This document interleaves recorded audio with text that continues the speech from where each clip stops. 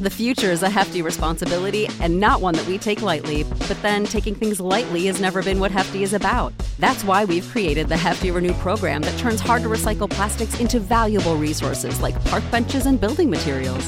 To participate, simply fill up an orange Hefty Renew bag with accepted items, tie it up, and drop it in with your regular recycling. That's it. It's that easy.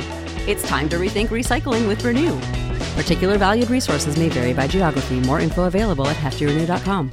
Support for this podcast and the following message come from Corient. Corient provides wealth management services centered around you. They focus on exceeding your expectations and simplifying your life. Corient has been helping high achievers just like you enjoy their lives more fully, preserve their wealth, and provide for the people, causes, and communities they care about. As one of the largest integrated fee-only registered investment advisors in the U.S., Corient has deeply experienced teams in 23 strategic locations. Corient has extensive knowledge spanning the full spectrum of planning, investing, lending, and money management disciplines. Leverage Corient's exclusive network of experts to craft custom solutions designed to help you reach your financial goals, no matter how complex they may be. Real wealth requires real solutions. For more information, connect with a wealth advisor today at Corient.com. That's Corient.com.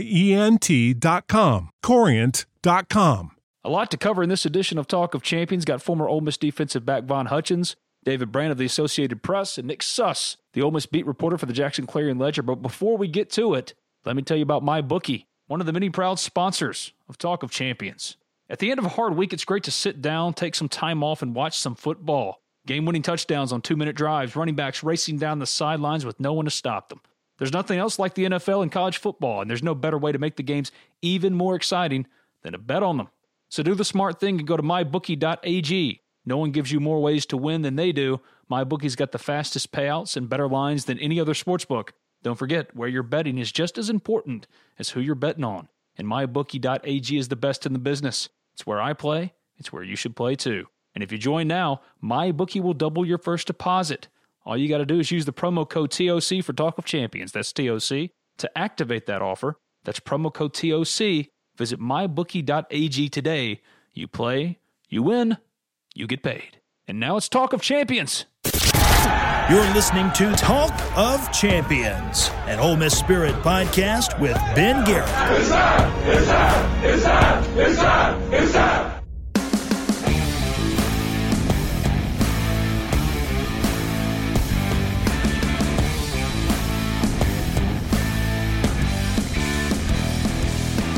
Back again, it's Talk of Champions. I'm Ben Garrett at Spirit Ben on Twitter, and the guest co-host chair is Nick Suss. Covers Ole Miss for the Jackson Clarion Ledger. Got two guests coming up. First up is David Brand of the Associated Press. He and I both covered Jevin Sneed, so thought it appropriate after Jevin tragically passed away Saturday night to look back a little bit at his Ole Miss career, just reminisce and walk down memory lane. It's terrible, terrible news about Jevin Sneed, and wish the best for his friends, his family, all those who knew him. Both Dave and I had great experiences with Jevin. Thought it would be nice to take a couple of minutes, talk about him, and he's coming up as David Brand in about 10 minutes or so. Also got Hutchins, former Ole Miss defensive back. Von spent 13 years in the NFL as a player, front office type. He's coming up on the Modern Woodman phone line in just a bit, but first it's Nick Suss. Nicholas, how you doing, bud? I'm doing pretty well, Ben. Thanks for having me back. So what did we learn from Saturday, Nick? Well, depends on if you're asking what we learned about football or what we learned about the intricacies of the rule book. Where should we start? Oh, God. Both sound intriguing to me. Football's fun. I didn't know that the forward pass had expanded to Berkeley quite yet, and they managed to throw the ball all over this team. That's a little concerning when you're playing Tua the next weekend. But other than that, this team's pretty much what we thought it was. Their run defense is a lot stouter than it's been in years, and it is continuing to be stout, and the offense is a work in progress depending on what drive it is. Sometimes it looks really, really great. Sometimes it looks like they can't get a first down. It's a very inconsistent offense and a very bipolar defense. Before we get to the Matt Corral, John Rice Plumlee stuff, look, the non-review was a problem. Everyone admitted that they should have reviewed it. Now, the Pac-12, of course, is going to stand by its men and its referees and say they made the right call. But that's for another day. We don't know what the decision would have been. We all agree, however, even when there is a difference of opinion on whether or not it was a touchdown, the play should have been reviewed. Yeah, no, it totally should. And the interesting thing to me is 2 weeks ago when they had the Arizona State-Michigan State game in the Pac-12, and that was Pac-12 officials. They came out and said they missed the call on the field goal. There should have been a leaping call against Arizona State that wasn't called. With this one, they came out and said the call was correct, but it should have been reviewed. So in the past, they have exhibited an ability to say, hey, we were wrong, we should have made a different call. Here, they pretty much only said we should have reviewed it, but obviously they have reviewed it, and they don't seem to think they would have come up with a different answer. But see, that's where subjectivity comes into play. It's easy now with the benefit of hindsight to say, oh, the call was right, but you don't know what the decision would have been in real time, and that's where the sticking point is for most fans. But again, I don't think it should be lost. Ole Miss still would have had to have converted a 2-point conversion just to tie it, and the field goal problems persist. The offensive issues persist. Defensively, they can't get off the field on third down, even when it's 3rd and long. I think at least on one scoring drive, 2 conversions of 3rd and 10 or longer. So, yes, the call, the non-review, not the way it should have gone. But that's not why Ole Miss lost to Cal. And now you're 2-2, looking down the schedule, trying to find your 6 wins. And without Cal, I don't know where you find those wins. No, you're right. Blaming the refs for that is putting a Band-Aid on a bullet wound. It wasn't a game they played better than Cal. They played really well offensively, but they couldn't finish. So I don't necessarily think they earned the win if you want to go with that whole moral victory parade. And you're right. The path to 6 just got a lot murkier because now there's no way around it. You can't get to 6 wins without beating a team that has been ranked this year at some point. There are 5 teams left on the schedule that have been ranked at some point. All 5 of them are either undefeated or have only lost to ranked teams. And now you have to beat at minimum one of them, assuming you can beat Missouri and Vanderbilt in order to even get to that 6. And Missouri and Vanderbilt still aren't guarantees. So you're starting to look at a very uphill battle for that battle to 6. No, yeah, and if that's the case, 3 wins, 4 wins, 5 wins, well, not so much 5 wins, but certainly 3 or 4, the conversation changes. Now it's about the intrigue and the uncertainty surrounding Matt Luke potentially. That really comes into focus, and I know everyone wants to avoid the topic.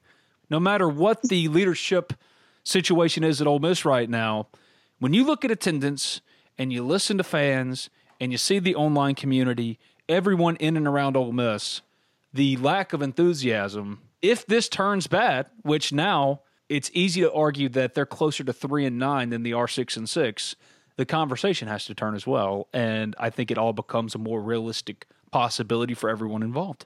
Yeah, it all goes back to that old cliche of the opposite of love not being hate but indifference. There's an awful lot of indifference right now. You look at the stands, you look at the ticket sales, you look at just general enthusiasm about the team, and there's not too much to be excited about. I know we're going to get to John Rice in a second, and I think there's some excitement around him, justified or not. But other than that, there hasn't been too much of a spark of anything to really rile up the fan base this year. I think it's going to be interesting to see what happens October 19th when they start selling booze, to see if that helps at all. But that's one thing to look forward to from a interest perspective. But other than that, you're right. They're going to have to prove that this isn't a 3-win, 4-win team in order to keep the interest of the fans into November. The best crowd of the year was the Arkansas game, and they still only had 48,000 there. Yeah, the Cal crowd looked good from the press box. From the side I could see, the sidelines were full. The student section was empty. And there's really nothing the school can do about that. If the students don't want to come, the students aren't going to come. But the general admission looked fuller for Cal than it did for Arkansas. It's just there were no students there. That's a long-term problem, and quite frankly, a conversation for another day. I want to talk about John Rice Plumlee. First, briefly, need to tell you about the Oxford Park Commission and Impact by Ironwood, 2 of the many proud sponsors of Talk of Champions. Score big points with your kids by signing them up for Oxford Park Commission Youth Basketball. Registration is now open for leagues serving ages 5 to 15. The cost to play is just $50 per child, and there are discounts available for families with multiple players. The deadline to sign up is October 4th. Visit oxfordparkcommission.com for more details or to sign up.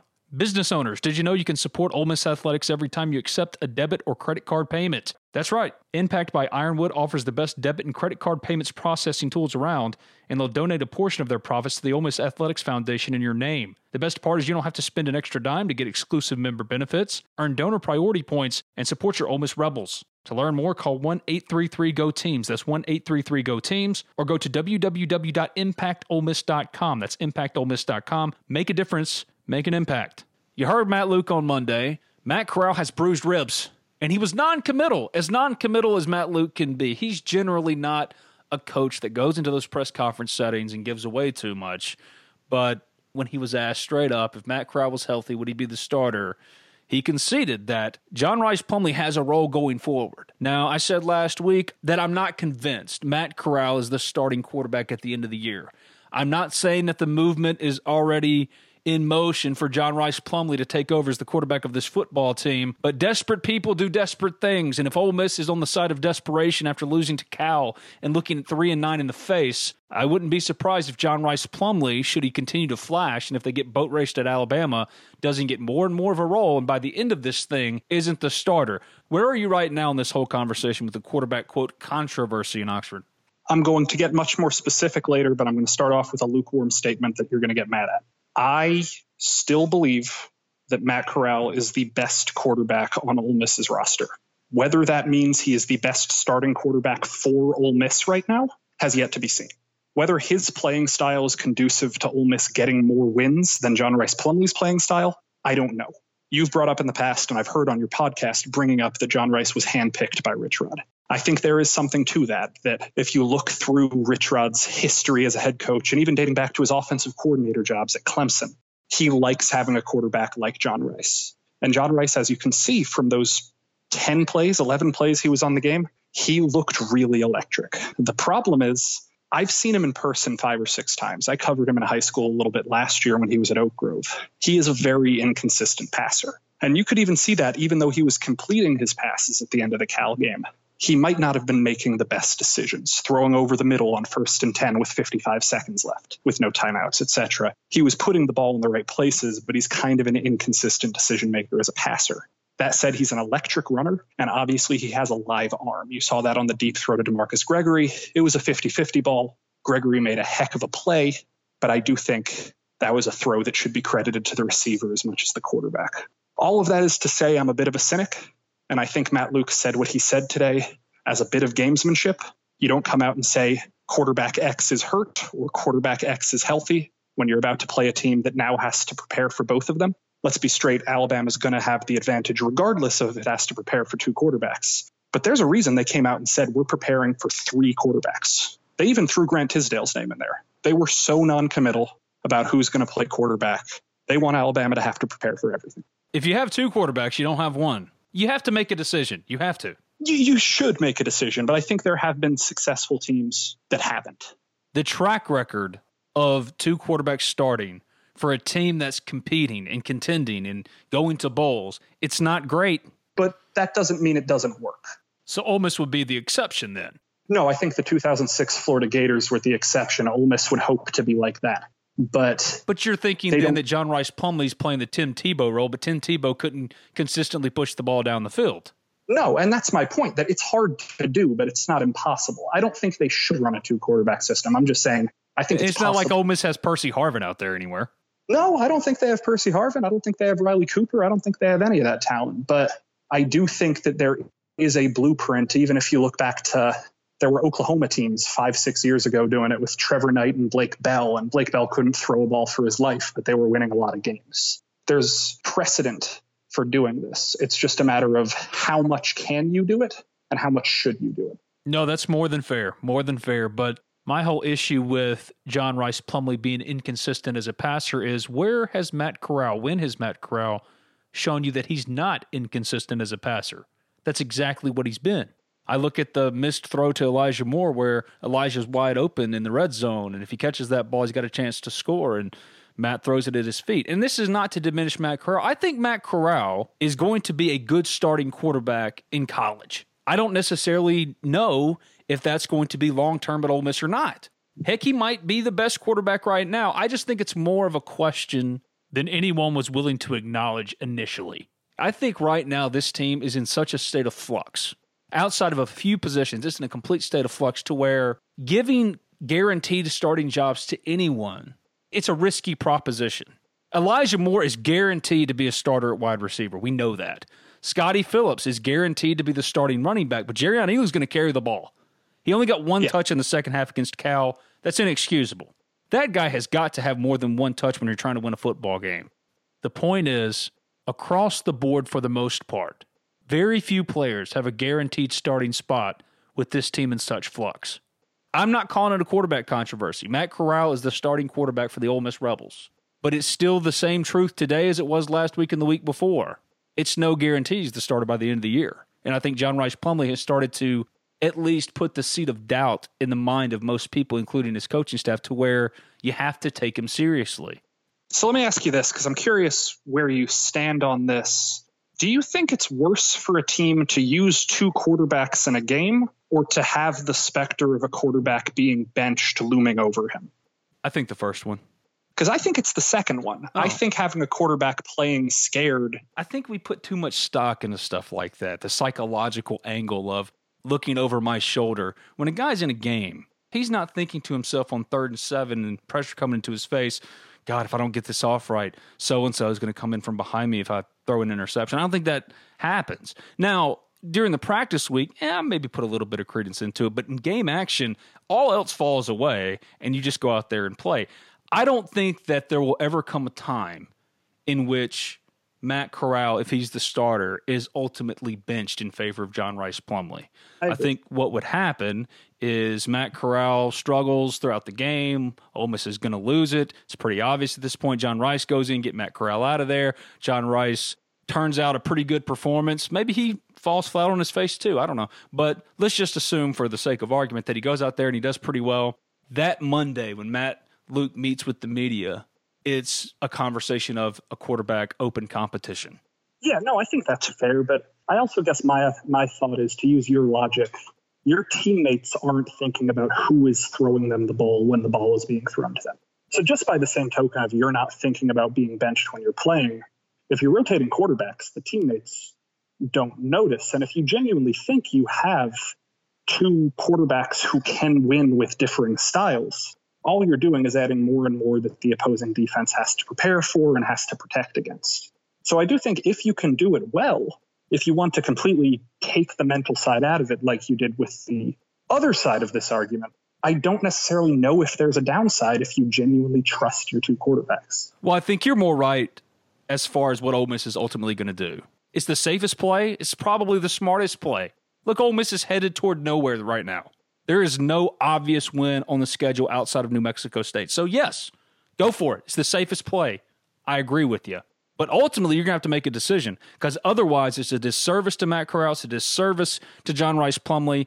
Those players have to think for themselves, too. And if one of the two ends up losing the job in the spring, the other one wants to go find a place in which he can play. And that's a good problem to have. I mean, think about Alabama. It's the easiest example with Tua and Jalen Hurts. Jalen Hurts is now balling out for Oklahoma. But if Alabama hadn't had Jalen Hurts, when Tua went down, who are they going to? So there can be a benefit, and it's the safest play, and it's the play that Ole Miss, the card that Ole Miss will play. But there will come a time, just like with Tua and Jalen Hurts, where you have to decide. It can't be a long-term vision. And if you're not preparing for the long term, what are you doing?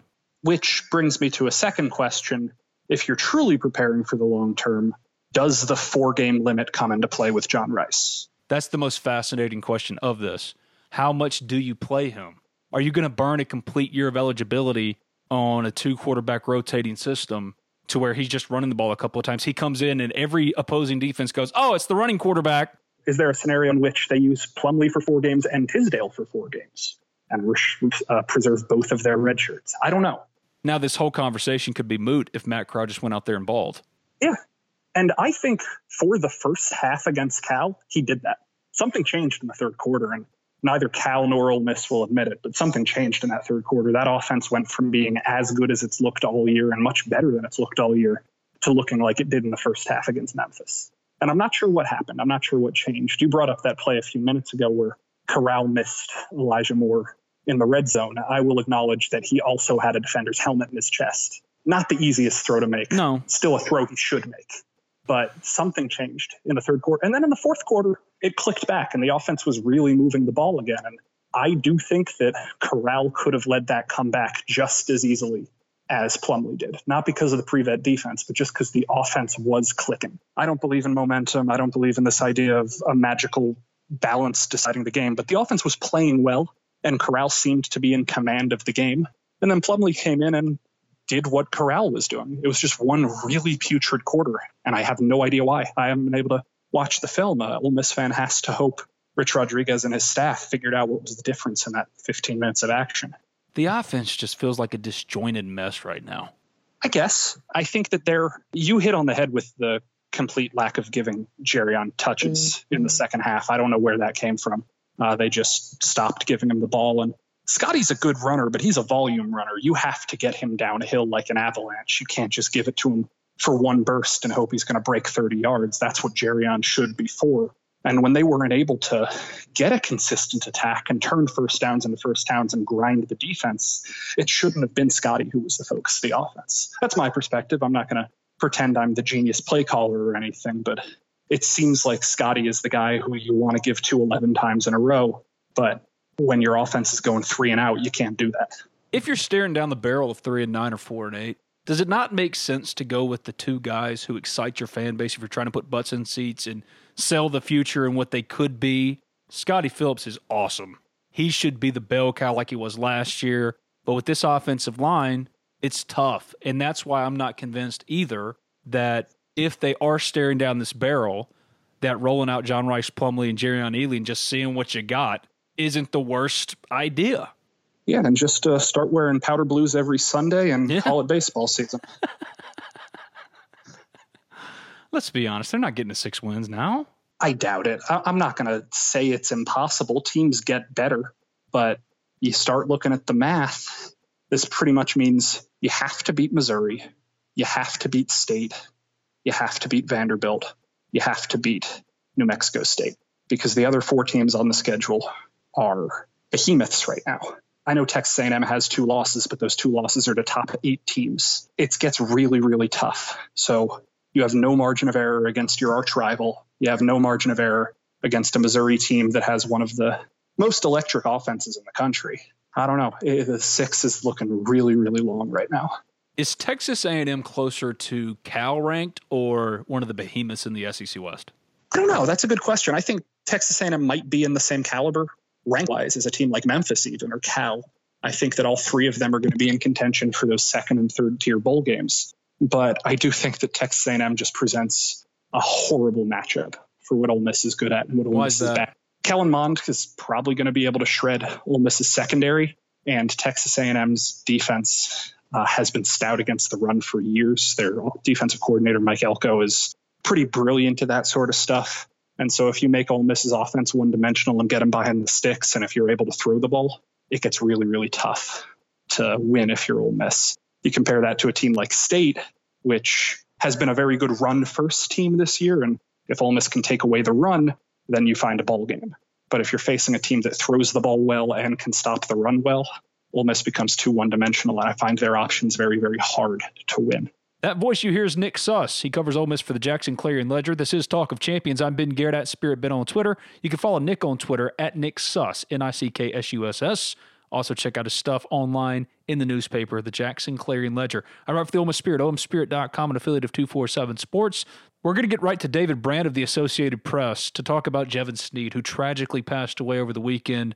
But some house cleaning here before we jump to Brandt. Let's hear from B&A Bank, which powers Talk of Champions. Reason number 12 to bank at B&A. We are the bank for Northeast Mississippi. We have one home, Northeast Mississippi. Seeing this local Northeast Mississippi economy thrive and helping the people of our area with their borrowing needs is our only focus. From buying a home to starting your own business, we are the team of local lenders standing ready to make your dreams a reality. B&A Bank.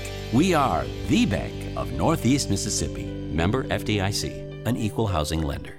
Joining me now is David Brandt of the Associated Press. David now works in Arizona, no longer the Mississippi Associated Press writer. But back in 2008, as I was breaking into this business, David covered Ole Miss for the Clarion Ledger. And we both covered Jevin Sneed. And after the tragic passing of Jevin over the weekend, I thought it only appropriate to take some time, a couple of minutes, 10 minutes or so, to remember him, our experiences with him, his career at Ole Miss.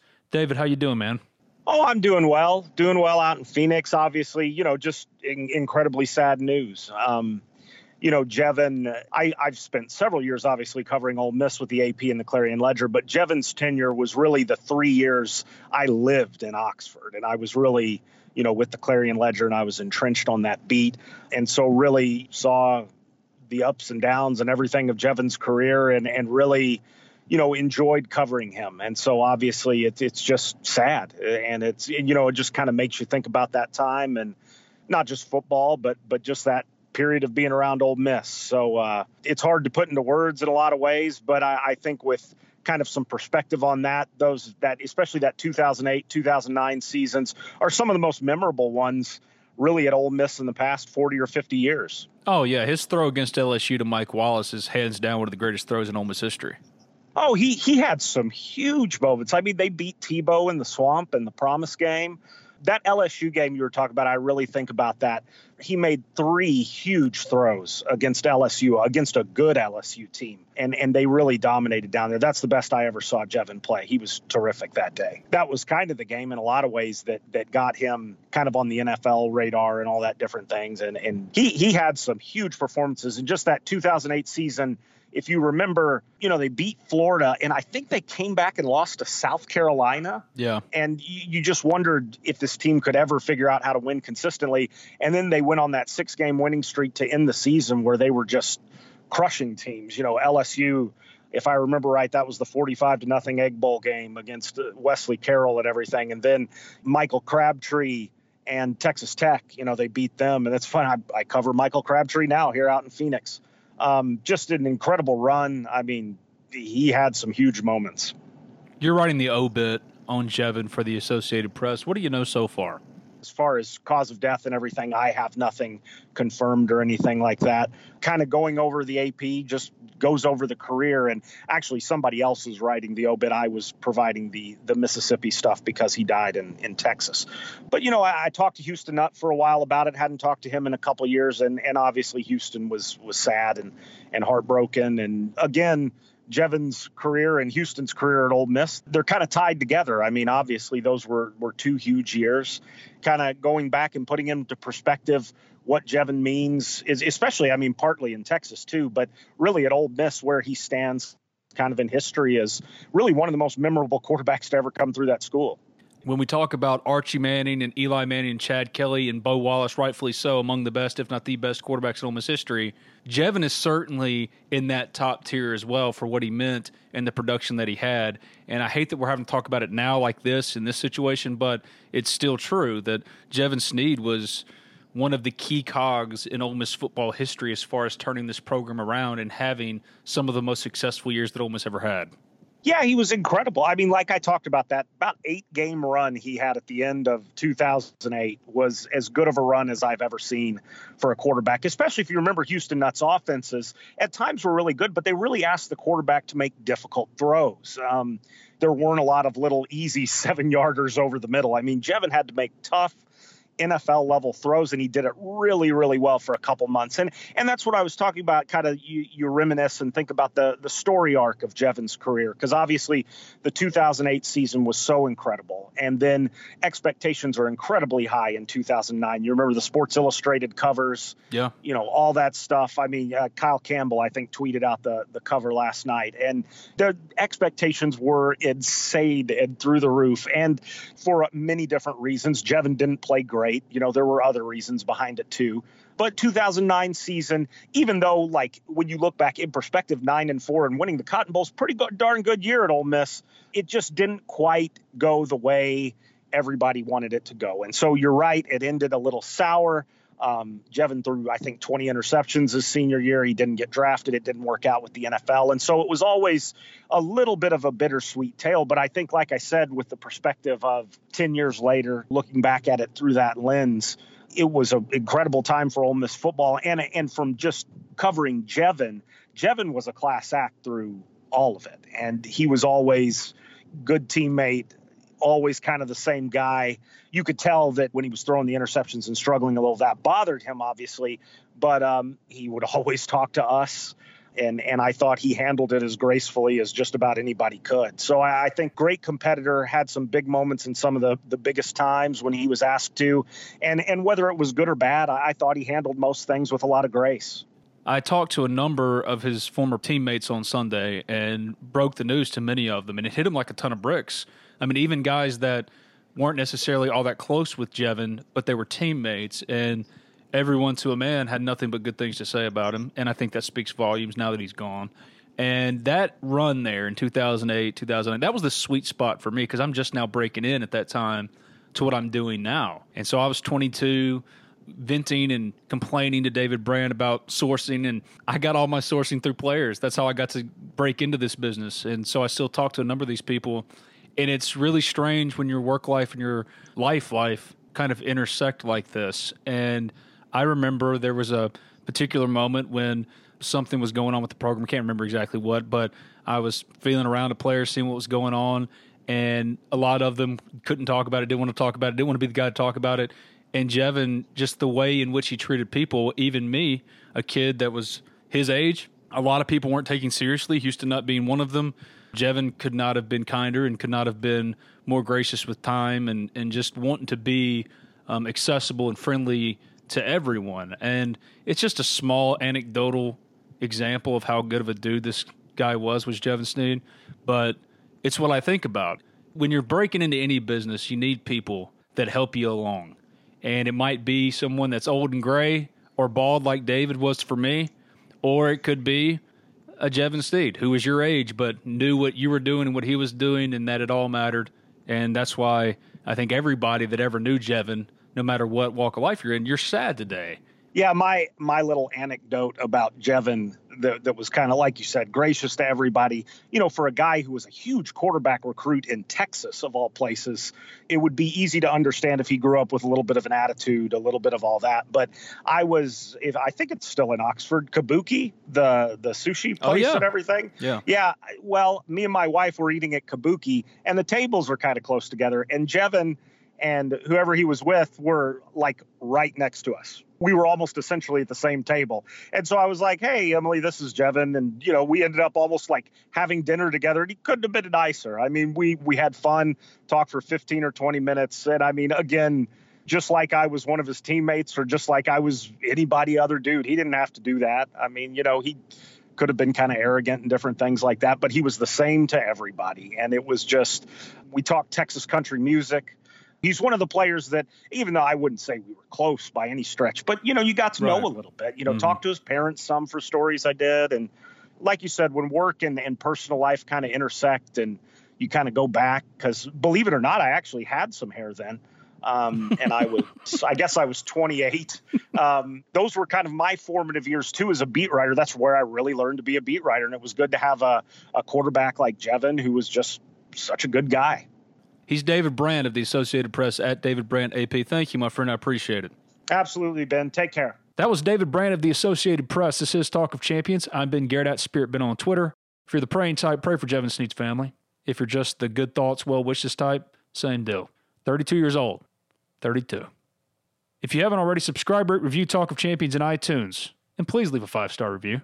You could say I'm a terrible person. That's okay. As long as it's 5 stars, I'm good. Also available in SoundCloud. Just simply search Talk of Champions. Should be wherever you get your podcasts. But if we're not somewhere, let me know on Twitter at Spirit Ben. Going to go now to former Ole Miss defensive back Von Hutchins. And we cover a lot of ground. From the art of football scouting to his favorite Ole Miss memory, Eli Manning, you name it. Von joins me on the Modern Woodman phone line. The podcast brought to you by Thomas Chandler, your Modern Woodman representative. It wasn't so long ago, I'm talking a couple of months, where financially I needed some help.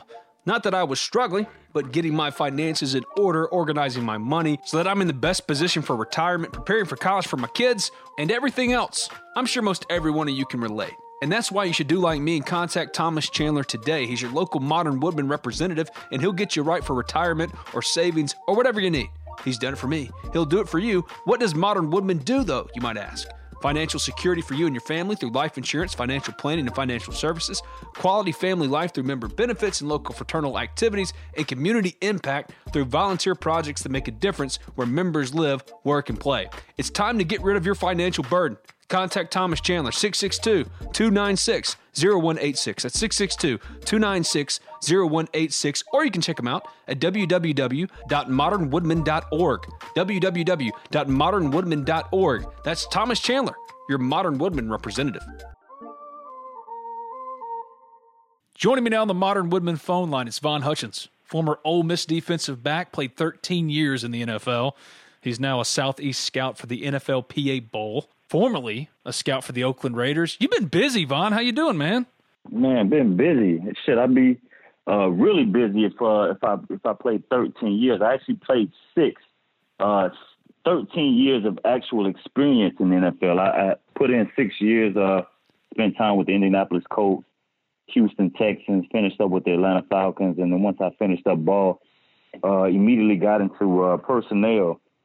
Spent the next 7 years with the Oakland Raiders, 5 as a pro scout, 2 as the assistant director of pro scouting up there with the Raiders the entire time with Reggie McKenzie and his staff, man, and thoroughly enjoyed myself, man. I've been around ball all my life, man. What's harder, being a player or trying to find the next great player for your team? You'd be amazed, man, at how much tape you watch, at how much of your time is invested of learning guys, not just a football player, and I'm talking about as working in personnel, but not just the football player himself and what he can do on the field and what he can't do on the field and what you think that how he may project to the next level. But what is the guy? How is the guy? You know, the personality, where he's come from, what type of drive he has, what's his heart, you know, what's going on the inside. So that perspective, man, that was the tough part about the game. That was the tough part about scouting, you know, just projecting how a guy is going to do at the next level. How will a guy do with money? With myself and playing, man, obviously, man, just the preparation, you know what I mean? Once you get onto that next level, once you make it to the league, man, everybody's good, everybody's talented, everybody's skillful. At that point, it's about, you know, just getting yourself to the next game. Once you've made the 53 and you cross that hurdle, how do you get yourself prepared to play the next game? I'm sitting here watching Monday Night Football right now, thinking to myself, man, these guys right here that are going through 60 minutes of hell, as we put it, man, they got to play a game this coming up Sunday. You know, these guys got a short time to get things rolling again. So that's the thing about the league, man. Just the preparation, you know, getting your body back right, being a true professional, and you know, a bunch of the guys that have played in the league, man. Hats off to Eli for what he did this past weekend in helping Daniel Jones prepare and get ready for his first start. But, you know, those guys like that, just getting your body right, mentally, physically, emotionally, ready to play week in and week out. That's the tough part about playing at this level. Is there a certain criteria you follow, a base criteria, when you're trying to scout and find a good player? Oh, absolutely. Absolutely.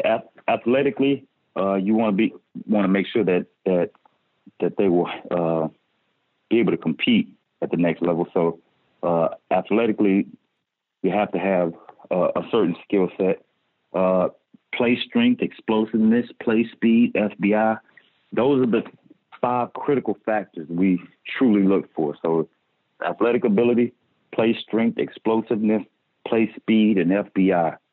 So at every position, and then from that point, you have subcategories that you can, you know, fully critique a player in that regard. So whether you're talking about the quarterback position, the running back position, wide receiver, defensive back, D tackles, D ends, inside linebackers, outside linebackers, safeties, corners, and then each scheme is specific to how each skill set is going to be weighted, how each critical factor will be weighted. When we were with Jack Del Rio out with the Raiders, we didn't emphasize the fullback. Musgrave's scheme in 2016, 2017 didn't emphasize the fullback, so that wasn't a position that we put much weight into. Jason Tarver's defense, we ran a 3-4 type scheme where we ended up drafting Khalil Mack. That defense put a lot of pressure on the edges, so we needed guys who were 6'3", 250 pounds or more. Ideally, you want them to run 4.7 or better. Ideally, you want these guys to have 33-inch arms or better. Ideally, you want them to have this type of explosiveness. Now, at the end of the day, will you ever find this guy in all these critical factors that hit your standard in one person? Probably not. And if he does, somebody else is going to take him. He just won't be sitting there for you. But every once in a while you hit a gem. Every once in a while you hit a Khalil Mack. And you see this guy on tape and you're like, bro, I hope no one else is infatuated with this type of player and has that type of need for this player at this spot. And when you do, you see what you get. You get 2 sacks, 2 forced fumbles in a game, as he's putting on the show out here.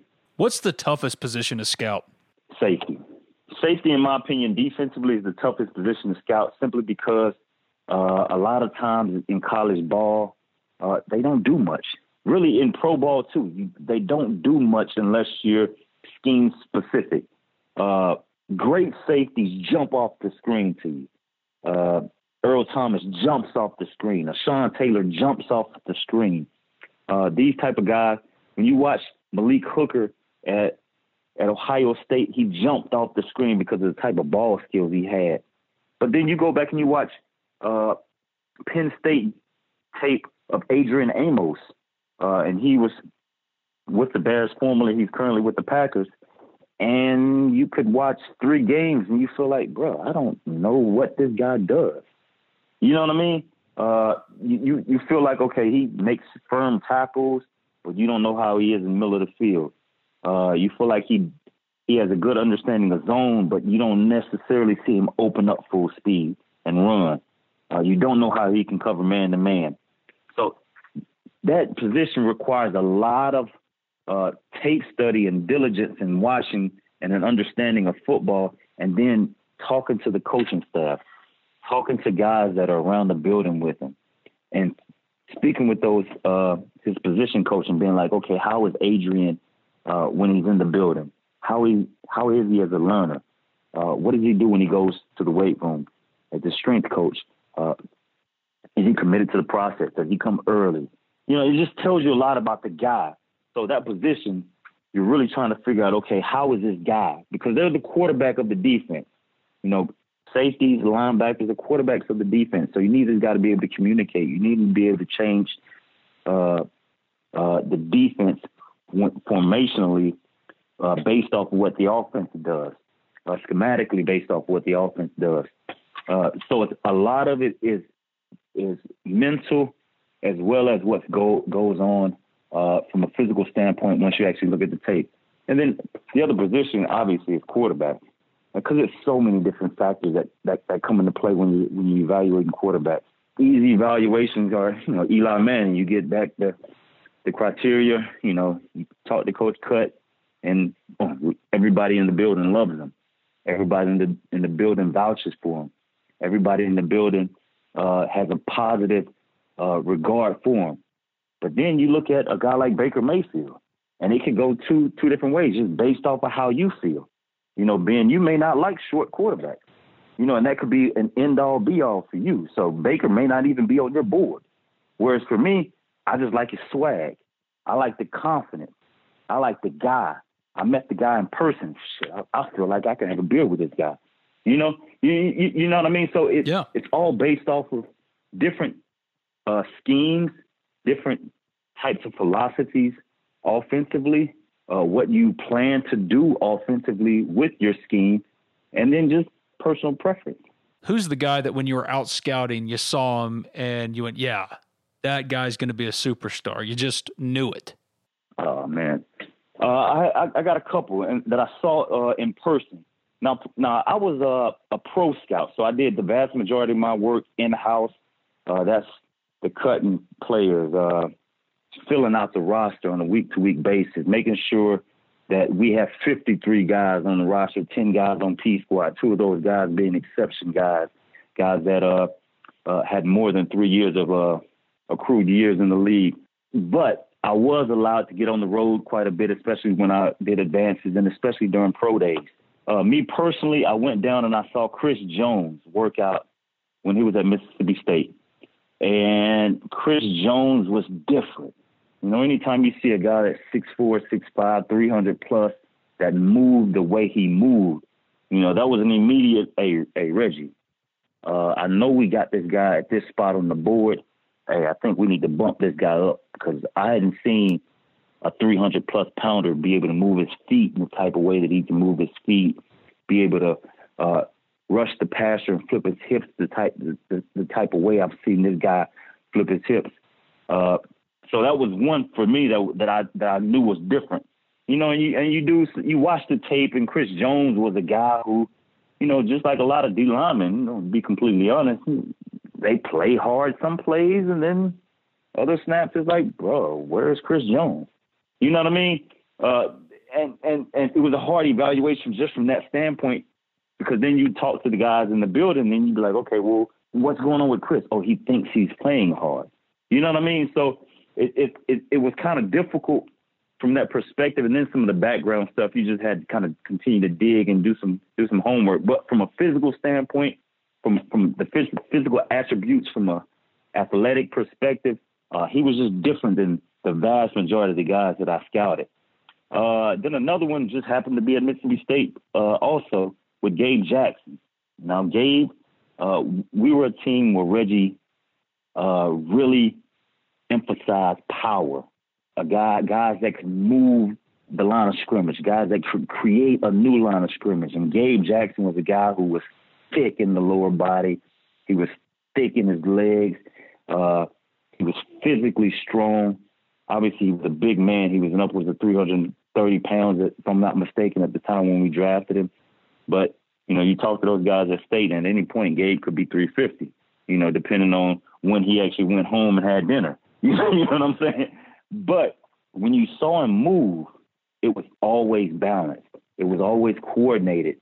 He's not the fleetest of foot as far as athletically. However, balanced, under control, being able to change direction, short area quickness for a guy that's that big and that powerful, plus his size and his length, you could easily see how that could translate to what he's doing on Sundays. And he hasn't made a Pro Bowl yet, but I think he's a Pro Bowl caliber guard, in my opinion. How tough is the conversation with the guy that you know you have to cut? We'll get right back to former Ole Miss defensive back Von Hutchins after this quick word on Grove Sharks tailgating and Allen Samuels Chrysler Dodge Jeep Ram of Oxford. Two more proud sponsors of Talk of Champions. Ole Miss football is back at home, and that means great food, friends, and fun in the Grove. Let the experts at Grove Sharks Tailgating take care of all your needs before the party begins and the Rebels kick off at Vaught Hemingway Stadium. Grove Sharks still has a few packages left for the weekend or the remainder of the season. They can provide tents, chairs, coolers, and TV accommodations, among many different items. Visit Grove Sharks at grovesharks.com or like them on Facebook at Grove Sharks Tailgating. You can also reach Grove Sharks owner Eric Trimble at 662-816-3493. That's 662-816-3493. If you're in the market for a new car, there is no better time to buy at Allen Samuels Chrysler Dodge Jeep Ram of Oxford. Not only do they now have in stock the 2020 Jeep Gladiator, which is half Wrangler, half truck. It's the perfect car for me. But also 20% off select Ram trucks. And I know, no one really loves the car buying process. I'm with you. It can be overwhelming. You're just looking for the best deal. Well, Allen Samuels Chrysler Dodge Jeep Ram of Oxford is here for you. And what separates Allen Samuels Chrysler Dodge Jeep Ram of Oxford is Brian and Mason and the rest of the staff aim to address each of your needs with the utmost respect, care, and attention to detail. Tell them Talk of Champions sent you. Maybe that'll help when you buy that 2020 Jeep Gladiator, that 4x4 truck you've been looking for. 20% off right now. Select Ram trucks. Contact them today at 662-234-8000. You can stop by and see them at 2201 East University Avenue in Oxford. That's just past Kroger. Allen Samuels, let's be friends. Some are easier than others because, I mean, guys kind of know how they played. You know, I've been in their shoes. I've been in their position. I've been cut. I've made squads. I've been released. I've been put on PUP. I've gotten the big free agent contract. I've been drafted. So I've put myself in their shoes plenty of times. So some are easier than others. The toughest cut that I had to make personally was Marquette King. And it was Marquette because I had a personal relationship with Marquette. You know, Marquette was one that would come in and he would confide in me with things that he would do during the week, issues that he would have with coaches, just developmental process of him actually learning the position. I remember a conversation I had with Marquette his rookie year. It was after a game where he bombed some kicks. He had some 65, 70-yard punts, but a few of them went into the end zone. You know, Marquette was one that he would get to the 50-yard line and boom, he would punt it as hard as he could. It was a 70-yard punt. It was through the end zone. Yeah, Marquette, you bombed it, but it was a 30-yard punt net. Like, what did you really do? You know, so he would call me the next morning and it was like, hey, Marquette, like, hey, it's a time and a place to use your leg strength, and it's a time and a place to use accuracy, being able to pin guys deep. That's something that you need to work on. So I went through that whole developmental process with Marquette. And the day that we had to release him, he actually had come into my office. It may have been 6:37 in the morning, to be completely honest with you, because I had seen him the day prior. I just so happened to be flying into Oakland, and we landed at the same time. I saw him at the facility, and he told me that he would drop by in the morning because we were having a new coaching staff come in, Gruden's staff, and he wanted to know what he could do to make himself make that new coaching staff more comfortable with him, because he had been reading reports that they didn't like him, you know? So, he came into the office early that morning, and he was doing something in the community that he had to be at around 8 o'clock or so. But not long afterwards, and said, hey, man, we got to make a move on Marquette. And it was something that we had discussed for about 2 weeks that may happen.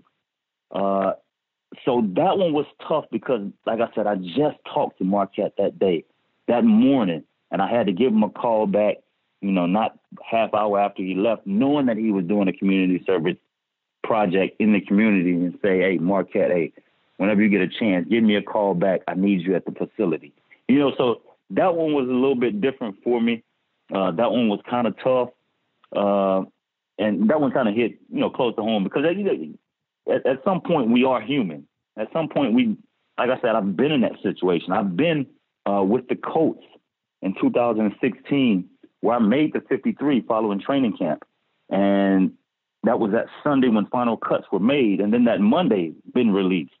So I've been in that situation before. So I know how it is from the other side. He understood. He got it. And I still communicate and talk with Marquette, even when he was out in Denver, even now when he's a free agent trying to get on with other squads. So, like I said, I've been through it. I understand the process. You're from Natchez. Gil Brandt, Hall of Fame scout, released before the season started the states with the most NFL players on opening day rosters, and Mississippi was 14th of all states.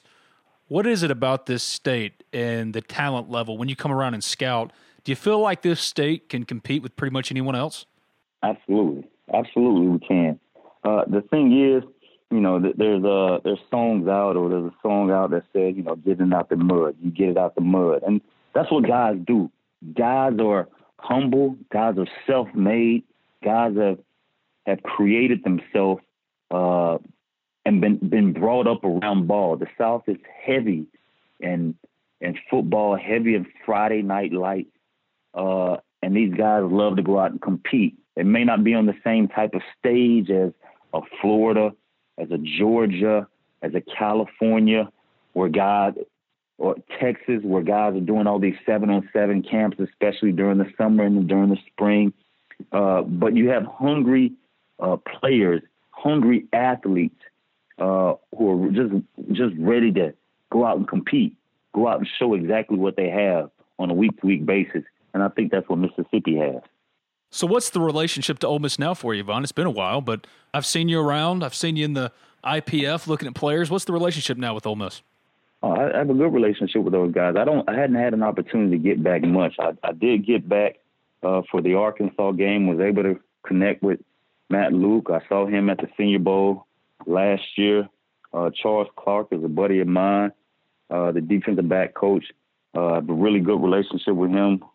We have a group of really about 10 guys on group text, and we're talking about Jesse Mitchell, Marcus Woodson, Brian Brown, B. Brown at Louisville, C. Clark at Ole Miss, Keith Houston, he coaches a high school in West Memphis, up in Arkansas area. Jeremy Garrett, he's at Vanderbilt. I just saw him 2 weeks ago. Just a bunch of guys who are really, really, really, really good guys who just so happen to be either around ball, affiliated with ball, or just doing really well for themselves. So I still stay in contact with a lot of the guys there, but I just haven't been able to get back as much. I mean, obviously I lived out in the Bay Area for 7 years, which is about as far as you can get from Mississippi. You know what I mean? As far as price range too, but Ole Miss is home, man. I have some of the best memories of my life at University of Mississippi, in Oxford, at Ole Miss, in the Grove, at Vaught Hemingway. Obviously, we didn't have the IPF. We didn't have 1810 grill as they have them and all of that. But every time I go back, it's still the same faces. I went back not too long ago or a couple weeks ago and seen Possum, seeing Ken Crane on the sideline. Was able to give those guys, give them hell and talk trash, man. It's just great to go back and see the changes that Ole Miss football has made and the type of players, the quality and the caliber of players that they're able to get, from Orr to Tunzel to A.J. Brown, D.K. Metcalf, Evan Ingram, Dawson Knox.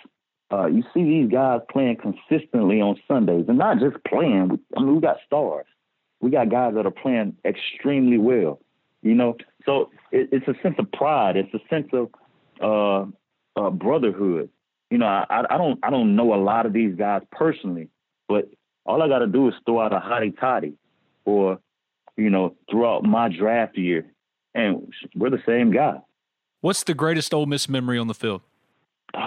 Greatest Ole Miss memory for me is something that I still give my guys from Florida hell about, to be completely honest. I was just down at University of Florida and seeing Kewan Ratliff, and Rand Carthon is one of my good buddies. But the back-to-back years when we beat Florida, we tore down the goalpost when they were a top 10 team, if I'm not mistaken. Hey, I was one of those people tearing down the goalpost, Vaughn. You know what I mean? Yeah. So we tore down the goalpost. That was 2002, if I'm not mistaken, something like that. And then we went to Gainesville with who did they have? C.J. Leak playing quarterback. Was that Chris Leak? And I was able to get an interception in Gainesville, and we won that game. So just that sequence was an extremely for me. It was okay. I think that we've arrived as a school. Obviously, we had Deuce McAllister and those guys come through earlier, so the draft picks were there. But just those 2 consecutive years, and then finalizing it with the victory in the Cotton Bowl in 2004, just for me, just kind of solidified, like, okay, Ole Miss is here on the map to stay for quite some time. Before I let you go here, you mentioned it already, but you're close with Eli, a former teammate of his at Ole Miss. He's had a long, distinguished career with the New York Giants. He's handled this transition to Daniel Jones with complete class and grace. What are your thoughts on Eli, just his legacy as a Giant, his legacy at Ole Miss? He's one of the greatest, if not the greatest players in Ole Miss history. Just what are your thoughts on Eli right now? Man, Eli's a great guy, absolute great guy. Love playing with him, love going through the battles with him, going through the fires with him. And I look at him right now and I'm thinking, wow, this man is still playing. There's not many guys that are still playing from my 2004 draft class. There's only a handful. We're talking about 13, 14 years in the league. What is he, like 14, 15 years in the league strong right now? So, just that in and of itself should speak to the type of legacy that he had, including the Super Bowl victories. So, my hats are off to the guy. At the end of the day, man, everybody's run comes to an end. It's a matter of how you handle it. It's a matter if they take it from you, or you allow it to allow, or you have the ability to hey, I'm done with you yourself. And this may not be the last we hear of Eli. I don't know how long he plans to kind of, stick around. I don't know if being a backup with the Giants is his next route or he moves on to another team. Whatever it is, I know he's going to make the best decision that for him and his family. But, man, Eli's a phenomenal guy. Like you said, he's borderline Hall of Fame type player, and he's definitely one of the greatest players to ever come through Ole Miss. So I got nothing but respect for the guy. He can just come on home, eat all that Ajax that he wants, and go throw it around in the Manning Center. He'll be good. You know what? He'll be great no matter what. And no matter what. At the end of the day, man, yeah, we may have to drop the speed limit down to 10 now. Oh, God, it's already too slow, Von. Don't say that. Too slow. He's Von Hutchins, former Ole Miss defensive back. 13 years in the NFL. Thank you so much for doing this, man. I appreciate it. We'll do it again. Man, definitely. Anytime. Give me a shout. That was former Ole Miss defensive back Von Hutchins. He joined us on the Modern Women phone line, and this is Talk of Champions. I'm Ben Garrett at Spirit Ben on Twitter. In the guest co-host chair is Nick Suss. He covers Ole Miss for the Jackson Clarion Ledger, and I wanted to touch on a few more football items, but before we do that, briefly, let me tell you about the Lamar, Oxford's first and only traditional neighborhood, and Cheney's Pharmacy, two more proud sponsors of Talk of Champions. What do we know about living in Oxford right now? One, it's expensive. And two, if you live on one side of town and you want to go to the other side of town, it takes an hour to get through traffic. We're all jammed, packed in like sardines in this town. But have no fear. The Lamar, Oxford's only traditional neighborhood, is under construction. Brought to you by John Welty Realty. A traditional neighborhood means right where you live. A grocery store, a brewery, restaurants, shops, all within walking distance of your front door. But what about the houses? Custom high-end spec houses. Beautiful finishes, open concept, modern two-story houses. If you're looking for a 3-bedroom, a 2-bedroom, a 1-bedroom, you'll find a fit with any of these 3 spacious layouts. So don't delay. Get in with the Lamar right now. Build out is happening. For more information, contact John Welty at john@johnweltyrealty.com. That's john@johnweltyrealty.com, or give him a call at 662-23-HOMES. When it's football season, all you want to do is be around football. Even when you make your trip to the pharmacy, you want to see Ole Miss. The best pharmacy to go to, the only Ole Miss pharmacy really to go to, is Cheney's Pharmacy for all your pharmaceutical needs. Cheney's offers prescription synchronization, immunizations, compounding, a 2-lane drive-through, and available hours that ensure your needs are met on your own time. Cheney's also accepts all third-party insurance. It's a locally owned pharmacy that has been in Oxford over 40 years. Cheney's Pharmacy provides the best customer service out there. So give Cheney's a call, 662-234-7221. Or go visit them at 501 Bramlett Boulevard. That's right off of University Avenue. They're open 9 a.m. to 9 p.m. Monday through Saturday and 1 p.m. to 9 p.m. on Sundays. You can find them online, Cheney'sPharmacy.com. At Cheney's, Ole Miss is always in season. Cheney's Pharmacy, much more than just a pharmacy. Back now with me is Nick Suss. He covers Ole Miss for the Jackson Clarion Ledger. This is Talk of Champions. I'm Ben Garrett at Spirit Ben on Twitter, at Nick Suss, Nicksusss on Twitter. Does Ole Miss have a field goal kicking problem? Yeah, a little bit. They also have a kickoff problem. They also have a weird decision problem as far as not doing math correctly, is Matt Luke. Yeah, I think that's a coaching problem, maybe not a Matt Luke problem. I think unless you're John Harbaugh with the Ravens, nobody seems to properly understand when to kick field goals, when to go for fourth downs, when to go for 2-point conversions, et cetera, et cetera. So I'm not going to say Matt Luke is alone in not being able to read the analytics, but the old thing people say about coaches is if you go for it on fourth down and fail, it's the coach's fault. If you don't go for it and you lose, it's the player's fault. It's a lot easier to spread the blame if you go by the book than it is to go against the grain. So for a guy who is, in a lot of people's perspectives, coaching for his job, he's making the safe choice, but the safe choice doesn't always lead to wins. And when you lose games, that's the least safe thing to do. See, that's my problem, is Ole Miss should be progressive analytically with football. You're already at a distinct disadvantage talent-wise. You're never going to recruit like Alabama and Georgia and LSU. You're already behind the 8 ball, so you should be more progressive in other areas. Why is Ole Miss not at the forefront of analytics in football? I don't know. I think every argument you've just made is correct and compelling. I have been arguing that punting is a scourge since I was 7 years old. But here we are, and people are still punting, and people are still attempting red zone field goals. even though the math says that if you turn the ball over inside your opponent's 15-yard line, you are more likely to score than they are, even though they have the ball. All that said, teams continue to kick from inside the 15-yard line. Yeah, and you're kicking a field goal down 15. Yeah, it's not mathematically prudent. But the question isn't, are they making the correct choices mathematically? The question is, are they making the correct choices for their personal futures? And this is true of both the players and the coaches. I think in this situation, the Venn diagram is just one circle on top of another. But there are certain situations where coaches choose to be conservative because they have the luxury. To your point, I don't know if this team has that. Ole Miss cannot be the conservative team. It has to be at the forefront of analytics. It has to be progressive. Ole Miss has to be creative in how it constructs its football program. And that leans into the argument that a lot of fans have for Mike Leach. You have to be gimmicky. You have to be the Texas Tech of the SEC. What do we know about Texas Tech when Texas Tech was a national contender? They were going to wide open throw it, air raid. So I get why fans would want a Mike Leach because you're already at a disadvantage with recruiting. So the whole argument, well, Mike Leach wouldn't work here. Well, what's working here now? Why are you trying to play Alabama ball at Ole Miss? Why are you not trying to have a distinct identity and advantage of your own? Ole Miss across the board right now has no identity. You look at the stands, the fans aren't showing up, the students aren't showing up. I think Keith Carter and Michael Thompson have done a lot of great things to drastically improve game day atmosphere. They deserve a lot of credit. But what is Ole Miss to you? What do you look forward to? When you go to the games, what are you hanging your hats on? And I think that's where Ole Miss, more than anything else, can really get out of the rut it's in, is identify what you want to be. You can make fun of Arizona State hiring Herm Edwards all you want. I was one of those people. But at least they took a bold, drastic approach to how they were going to go about their football program. Ole Miss continues to take these incremental baby steps to be like every other college football program. And it's never going to work.